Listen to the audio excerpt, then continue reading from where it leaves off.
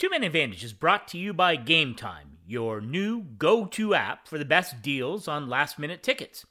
Ticket prices drop right before the game starts, and because Game Time tracks prices in real time from thousands of trusted sellers, they're able to show you the best last-minute deals, with prices up to 60% off. And it's not just hockey that we're talking about. I love hockey, but I also love Neil Young. So if you want to get tickets to see your favorite artist, Game Time can help you there too. And it's an easy two-tap checkout system that allows you to get access to those tickets. The Game Time app is simple, quick, and easy to navigate. Download the Game Time app in the Google Play or App Store and score last-minute deals on tickets up to 60% off.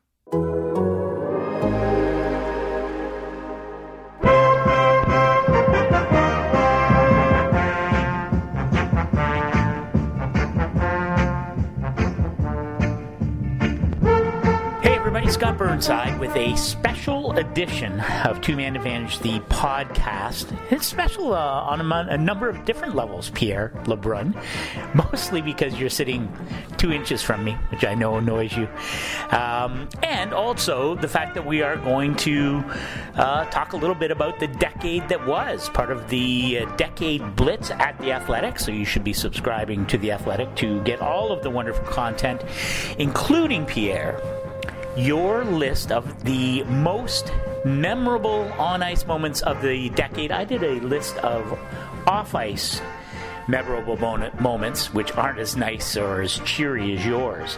But it's a bit shocking to think that where did 10 years go, my friend? And I've seen your list. I don't think I can quibble with it, but tell us what's number one on the list and why. First of all, I'm not going to deny this because I like poking fun at myself. When I started thinking about the list, I had Salt Lake City Olympics on there, and I realized I was in the wrong decade.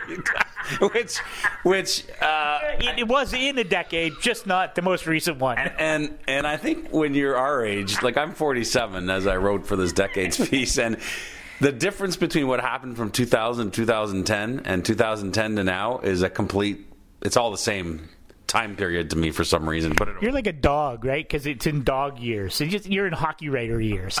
All right. So once I realized... so once you realize that the Korea, what's the winning goal that where Korea lets the puck go through against the Americans? Mario Lemieux lets the puck go through. Korea. Yeah. So I had to take out Salt Lake City. So yes, once I started at 2010. And I got the right decade. No, I mean, obviously for me, the golden goal, Sidney Crosby, Vancouver Olympics has to be number one. Just to, not just because Canada won on home ice, although that's really the best part of it, but in terms of the pressure that team had and the party it was, and you and I covered that together. But, Team USA was such a great story and pushing Canada to the brink. And the Olympic tournament as a whole that year in Vancouver was maybe the most entertaining of all the ones that we covered, I thought. No question.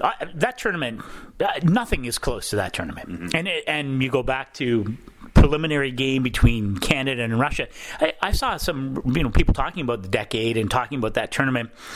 And now I'm like you, I can barely remember what happened last week, let alone what happened in January of 2010. But I think there was whatever month it was. It seemed like we were there in January. But if I recall correctly, I mean, there were a lot of people who felt the Russians, that was their tournament to win, right? I mean, they were right. It was in the wheelhouse, and Ovechkin and Datsuk. I mean, it was a great team. Remember, Canada crushed them in the preliminary round, sparking maybe the greatest line of the decade from Ilya Bryzgalov. I don't even think he even played in that game. I think it was. He was the backup. I think it was Samsonov, was it not? No, it was Khabibulin. Was it Khabibulin or was it Nabokov? Yeah, I can't remember now. Anyway, it doesn't matter. But the line from Bryzgalov was, "They came like gorillas from the cage," which was pretty spectacular. Yeah, and we should share the story. This is a podcast where you get to share side stories, so... I don't know where you're going with this, but it's not going to be pretty. Everyone remembers Sidney Crosby scoring the winning goal, which is why it tops my list of on-ice NHL player moments of the decade, on-ice moments involving NHL players. You and I, so at every big event, whether it's Stanley Cup Final or big Olympic Games, the NHL media, we do a game-winning goal pool. Yep. Everyone chips in $10 or $20, but I think for the gold medal game, we went hard. I think it was $40 per bid. And so it's a blind draft for those listening. You get whoever you get. And you and I got Corey Perry. And Corey Perry had Canada up late in that goal 2-1 in that gold medal game until Zach Parise tied it for Team USA, which of course made the story a lot better that it went to overtime and thrilling comeback at that point for Team USA. However, as Zach Parise scored, all I can think about is that we were $680 shorter in our wallets. But you know what? I remember that part of that story too. But correct me if I'm wrong. I said to you with about a minute and a half to go, like that game, I've never been in an arena that felt like that. There was no air in Rogers Place, where the Canucks play, but it was called Canada a rink or something. Canada House League. But there was no air in that building. People were so nervous, even though Team Canada was up. It was an incredible environment. And I turned to you and I said, you know what?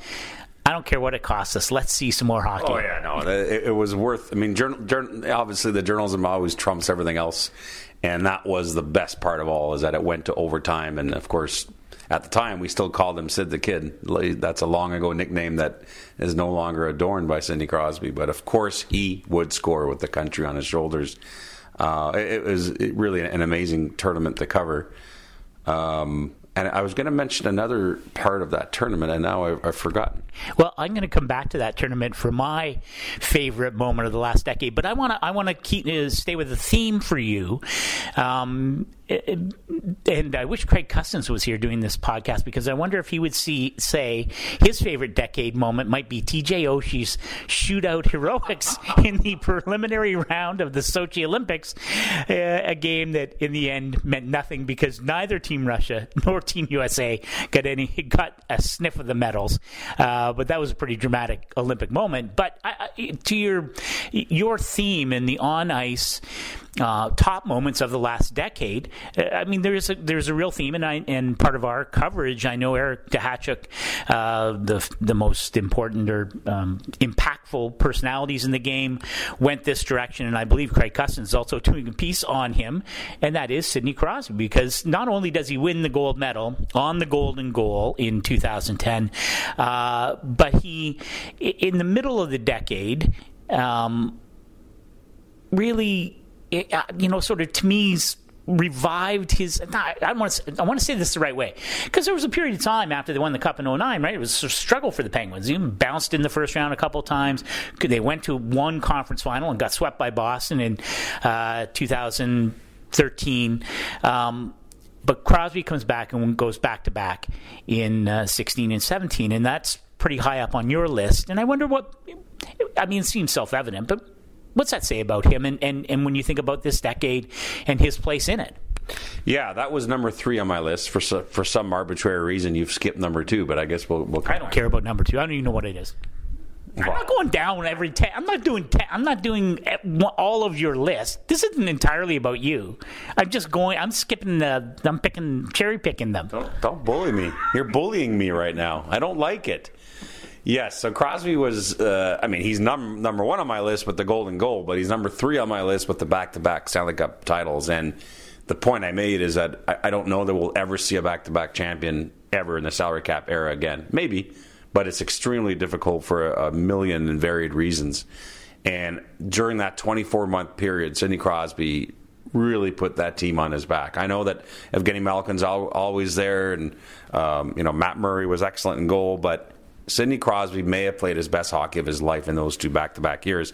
And sandwiched in between those 2 cups was his MVP performance at the World Cup of Hockey in September 2016. Because, that's what he needed, is more hockey during those 24 months. But he was spectacular in that tournament. I mean, I think people forget that a bit, because another one on my list, Team North America, that was for Craig Custance, that's number 10.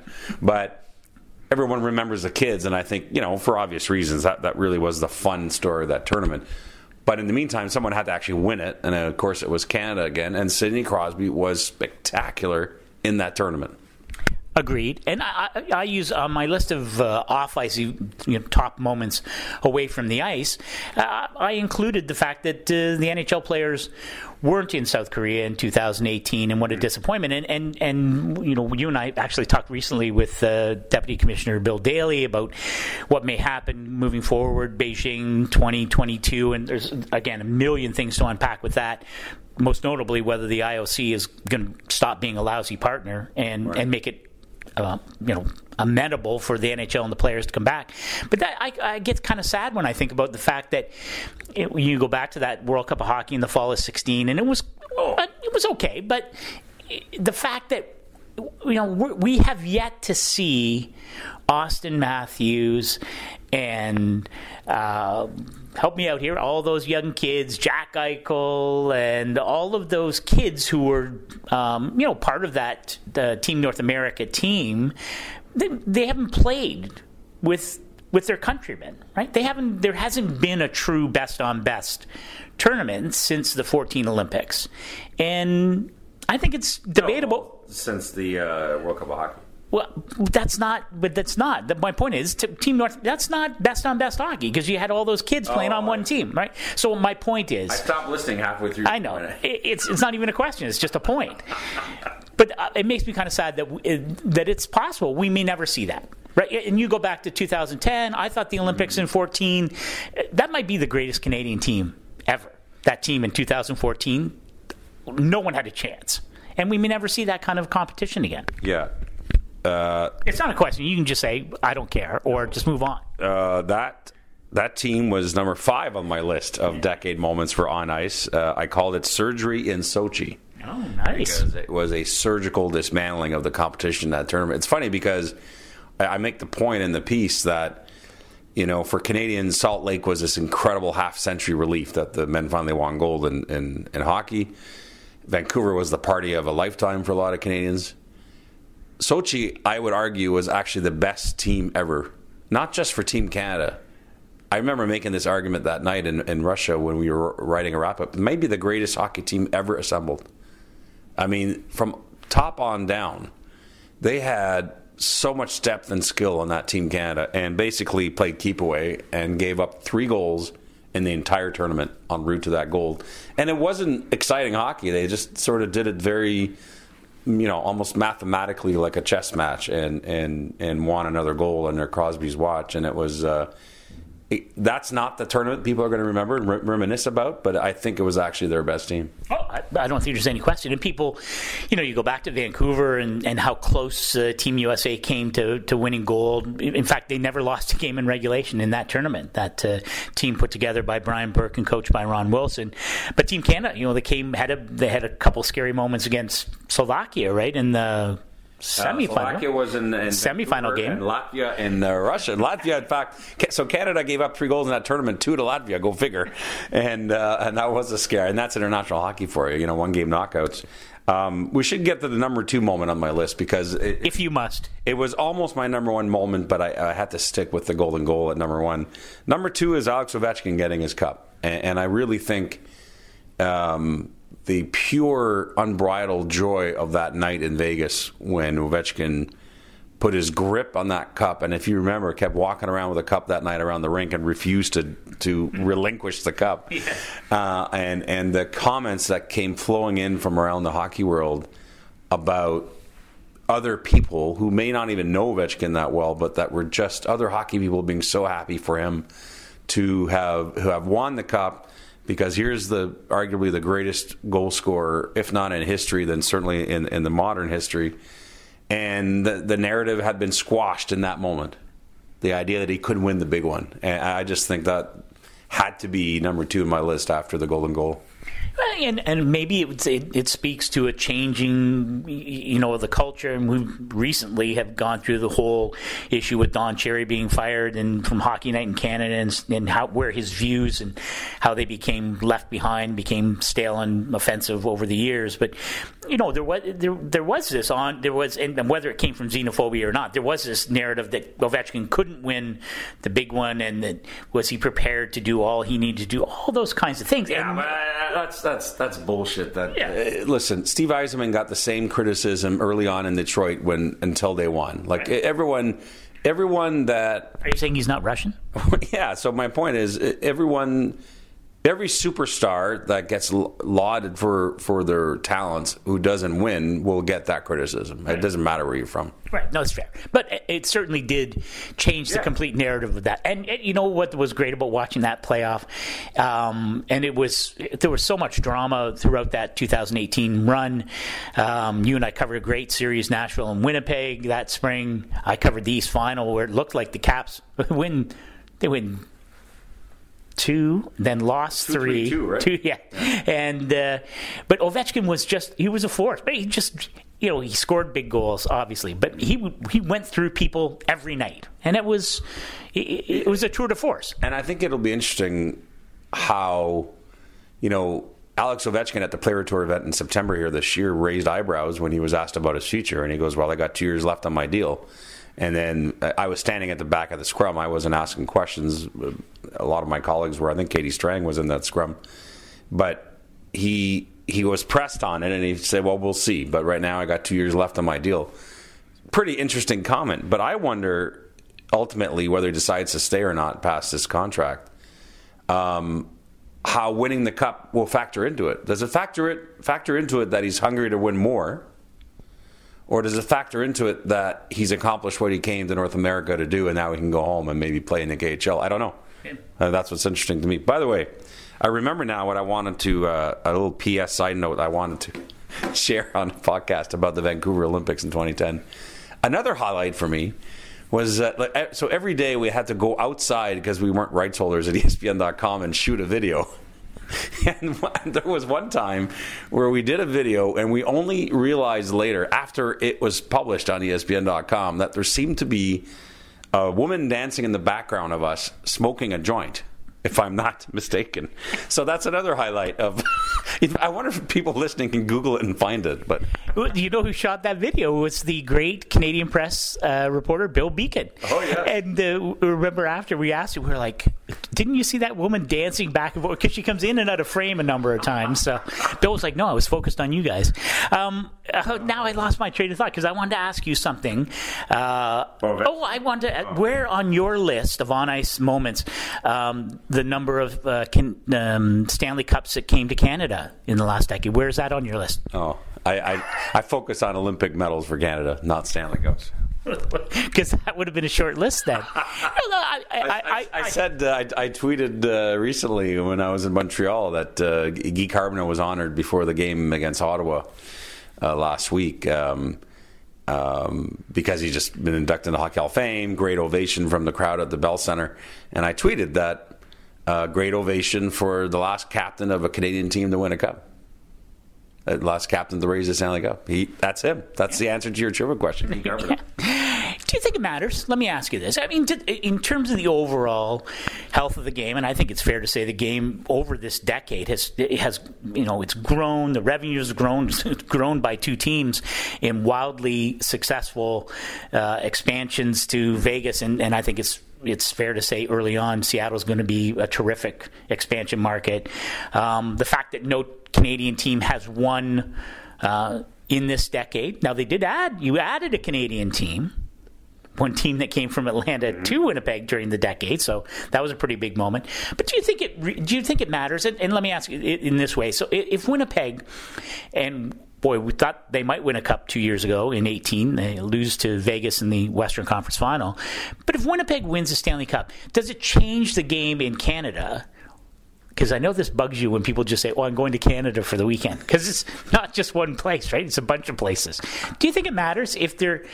Well, let me phrase it this way. What happens when the next Canadian team wins a Stanley Cup? And let's say it's in the next year or two. Does it change anything for the game in the country if a Canadian team wins, do you think? Yeah, it's hard to answer that. I mean, the reality is this, and I think sometimes American hockey fans are misguided on this. I think they always feel that whatever Canadian team left is the team that all of Canada will jump on their bandwagon. It's actually quite the opposite most often. I mean, when the Vancouver Canucks, who I think were the best team of the decade, by the way, they had the best chance at winning and obviously lost to Boston in 2011. But for my money, that was the most talented NHL team from Canada in this decade. When they were in the Cup final, a lot of Canadians were frankly cheering against them. Now, some of that is a lot of Canadians are Boston Bruins fans, especially in the Atlantic provinces. But in general, there was also just a segment of Canada that didn't like the Canucks, didn't like Canucks fans. And you could really feel that on social media and so on. And same thing, if the Toronto Maple Leafs ever made a Stanley Cup final under Sheldon Keefe, it would be a pretty big story because there are Leaf fans in numbers throughout the country. But on the other hand, there are maybe just as many people who hate the Leafs as there are who love them. So I don't know that I can answer how it would help other than in that specific area, in that fan base, it just creates, layers and layers forever. I mean, that's essentially it. I mean, listen, there's still Leaf fans talking about the 93 playoffs and they didn't even make the Stanley Cup final. No, I mean, I'm not trying to be... No, that's how it is. And so, I mean... Here's the better question. Which Canadian team is in the best position to beat that team right now? I mean, that's a great question. And we're taping this and we're talking about the decade, but, that Leaf team looked like it was, charting or trending that way. Hard to imagine that now. Maybe it happens under Sheldon Keefe, as you noted, replacing the venerable Mike Babcock. That's a great question. And Winnipeg seems to have fallen back. Winnipeg has, haven't continued their arc. They've got the defensive issues and Dustin Buffalo and all that. What about the Edmonton Oilers, though? Is it possible, as we're talking here, first place in the division, look like they're trending to getting back to the playoffs for just the second time since going to the final in 2006? Which is another decade. Not in this one. I would argue this. If the Edmonton Oilers got to a final, I think they might be a team that the entire country might get behind. Well, because I think it's almost like Sidney Crosby. There's so many people that wanted Sidney Crosby to have success because they enjoyed, watching him, and he, best player in the world. I think Connor McDavid has already had that impact and would have that impact in a cup run. I think people would want him to succeed. That's a really good point, I think, in terms of his ability. And funnily enough, I just said I thought the Canucks were the best team, at least for one season in a decade, when it'd be funny if they were the next Canadian team back in the final, given this rebuild starting the mushroom here and show some results here in Vancouver. Very good. All right. Number 4 on the list. Okay. Chicago winning their first of 3 cups is number 4 on my list, 2010. Yep. That was an outstanding year. The rebirth of the love of the game in an original 6 market. You and I enjoy going to Chicago. Yep. I smoked a lot of cigars. I remember that spring. I don't smoke any anymore, but I had a lot of cigars. I'd walk downtown and... Yep. Yeah, I remember that. I interviewed Rocky Wirtz during the first part of the 2010 Stanley Cup final, and he was like a rock star, the owner of the Chicago Blackhawks, and that was a good final. Are you going to run down more? Is there anybody else? Yeah, well, so this will be interesting. I think Bruins fans are going to be upset. I only had it at 6, but I had the Boston Cup win in 2011 at 6 on my list, and the reason it's a little lower than probably some people would have had it is that, frankly, the hockey wasn't very good in the Stanley Cup final, my opinion. Now, the theater was excellent.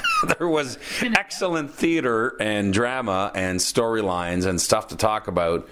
Probably the best Stanley Cup final series of the decade in terms of journalistic coverage or in terms of angles to cover. But purely hockey-wise, and that's what I was trying to do with this list, I penalized it because until Game 7, when the Bruins... played a near perfect road game to win the cup. The home team that really had crushed the home team throughout that final, and it was just weird. Like it just wasn't.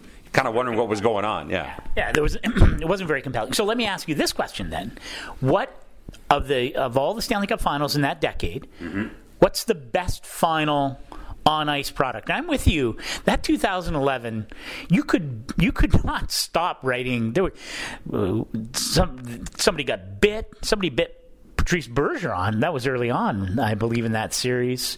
Roberto Luongo wondering why Tim Thomas wasn't nicer to him. The blowouts. Nathan Horton taking a... Oh, I got that. I thought...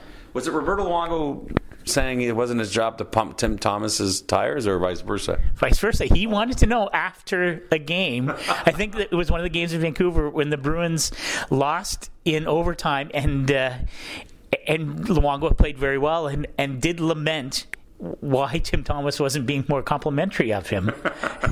And I think that was Tim Thomas's comment. It's not my job to pump Roberto Luongo's tires. But no, so that series had it all. There was a ton going on there. But so back to my original question: on ice product, Stanley Cup Finals in the past decade. What stands out to you? What's the top one? That is a good question. I would say, you know what? I have to say, one of the things that happens is that you get a lot of tired teams at the end. You know, I found that last spring with St. Louis, Boston, and the Blues are number 9 on my list, by the way. But they're just so beat up by the time they get to the end of it. In fact, I would probably say it's from the wrong decade, but one of my favorite finals ever was Pittsburgh-Detroit. Either the first or the second one, because it was outstanding hockey. It was pretty close to this decade, though. Yeah. 08 and 09. You're just out a couple years. But I think, yeah, I mean, I think I would probably go with, for the best level of quality, I'd probably go with Pittsburgh-Nashville. Oh, good. Yeah, no, I thought I did 6 games. That was a weird one, too, though, because Pekka Rinne really struggled, especially in the 3 games in Pittsburgh. That was a good one. I'm with you. You know what it is? When you think about it, in the decade, there haven't been, when I think of, that L.A. New York Rangers series, even though it was over in 5 games, games were compelling, right? Yeah. The number 7 on my list was L.A.'s first cup. And the specific moment was because I was charged with writing about Dean Lombardi that night. We couldn't find him. Yes, he was hiding in one of his favorite rooms at Staples Center, I think, having a cigarette and a beer, and was surprised when he was told that the media wanted to interview him after they won the Stanley Cup. So that was so Dean, yeah. and I remember that because he, as I wrote it, the first thing he did is thank his predecessors and other people and basically talked about everyone else but himself, and I just thought it was such a wonderful moment. Yeah, no, and but that and the hockey was good, but it was a short series, right. And so it was, that was New Jersey, yeah, right, but the second one, the Rangers Kings in 2014, but actually the best hockey in those playoff years was actually at the conference final level, right? Especially like I would go, I covered that 14. Conference final, Chicago, LA, maybe the best series I've ever I probably should have had that on my list, except I didn't cover it, so I said... You could have called me. That was unbelievable. And I had done the West so much in those years, and for whatever reason, you and I got switched. I went East and you went West. I covered Montreal, New York that year, and by the time I got to I missed, I think, the first game of the Eastern Final because of travel, and by then, Carey Price was already out of the series. so that was... the rest of that series wasn't very compelling. No, that's interesting. All right, we're just going to wrap up here. Anything else, from this decade or any other decade, as you want to throw in 02 or 08 or 09? But is there? What about something off ice? I mentioned the Thrashers moving to Winnipeg. They were actually 2 of my top 10 because it was such a, it was a disappointment for the NHL to lose a huge market like Atlanta, even though no one.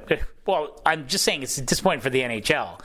I don't think anybody in Atlanta they just left and people were like, okay. Well, but it was a huge deal in Winnipeg, right? It was the yin and yang of it. Yeah. Well, I put Vegas, even though I cheated. It wasn't really an on-ice moment, but I put Vegas as a top 10 moment on my list. They're on my list. And, well... What, do you own the rights to them? It's an off-ice moment. Anyway. Oh. But yeah. You're right. Your list doesn't look very interesting. No, I mean, it's just so unbelievable. And it is on ice because opening night was so emotional because of the events and they were so dominant on home ice the entire season. And the whole thing was unbelievable. And the show that they would produce, the in-game entertainment, I mean, everything about...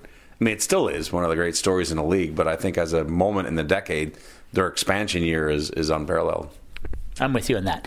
So you started with your favorite moment. So here's my favorite moment of the decade. I'm going to go back to Vancouver because that whole tournament was amazing. But this was also off ice. Didn't make my list, but it was off ice.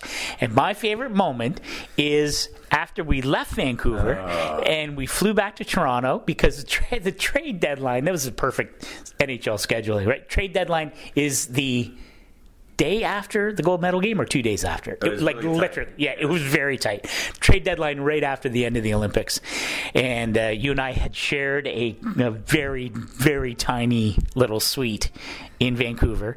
And my favorite moment of the decade is when you got home and realized that I had put days worth of pepperoni ends, the hard pieces at the end of pepperoni sticks, and some of those tiny cheese wheels, with the red wax coating. I had put them in your suitcase while you were doing your last personal hygiene before we packed up and went to cover the trade deadline in Toronto. And that's a high point for me of the decade. Yes, while I was showering before we headed to the airport, you littered my suitcase with raw food products. And I will tell you that had you be standing next to me when I opened my suitcase in Toronto, do you remember that scene in Step Brothers where Will Ferrell and his stepbrother rumble on the front lawn? Yes. That would have been what I would have done to you. I would have literally launched myself on you. I hadn't slept in a month, and I opened my suitcase to get my laundry done, and there are pepperoni sticks and pieces of cheese all over my suitcase.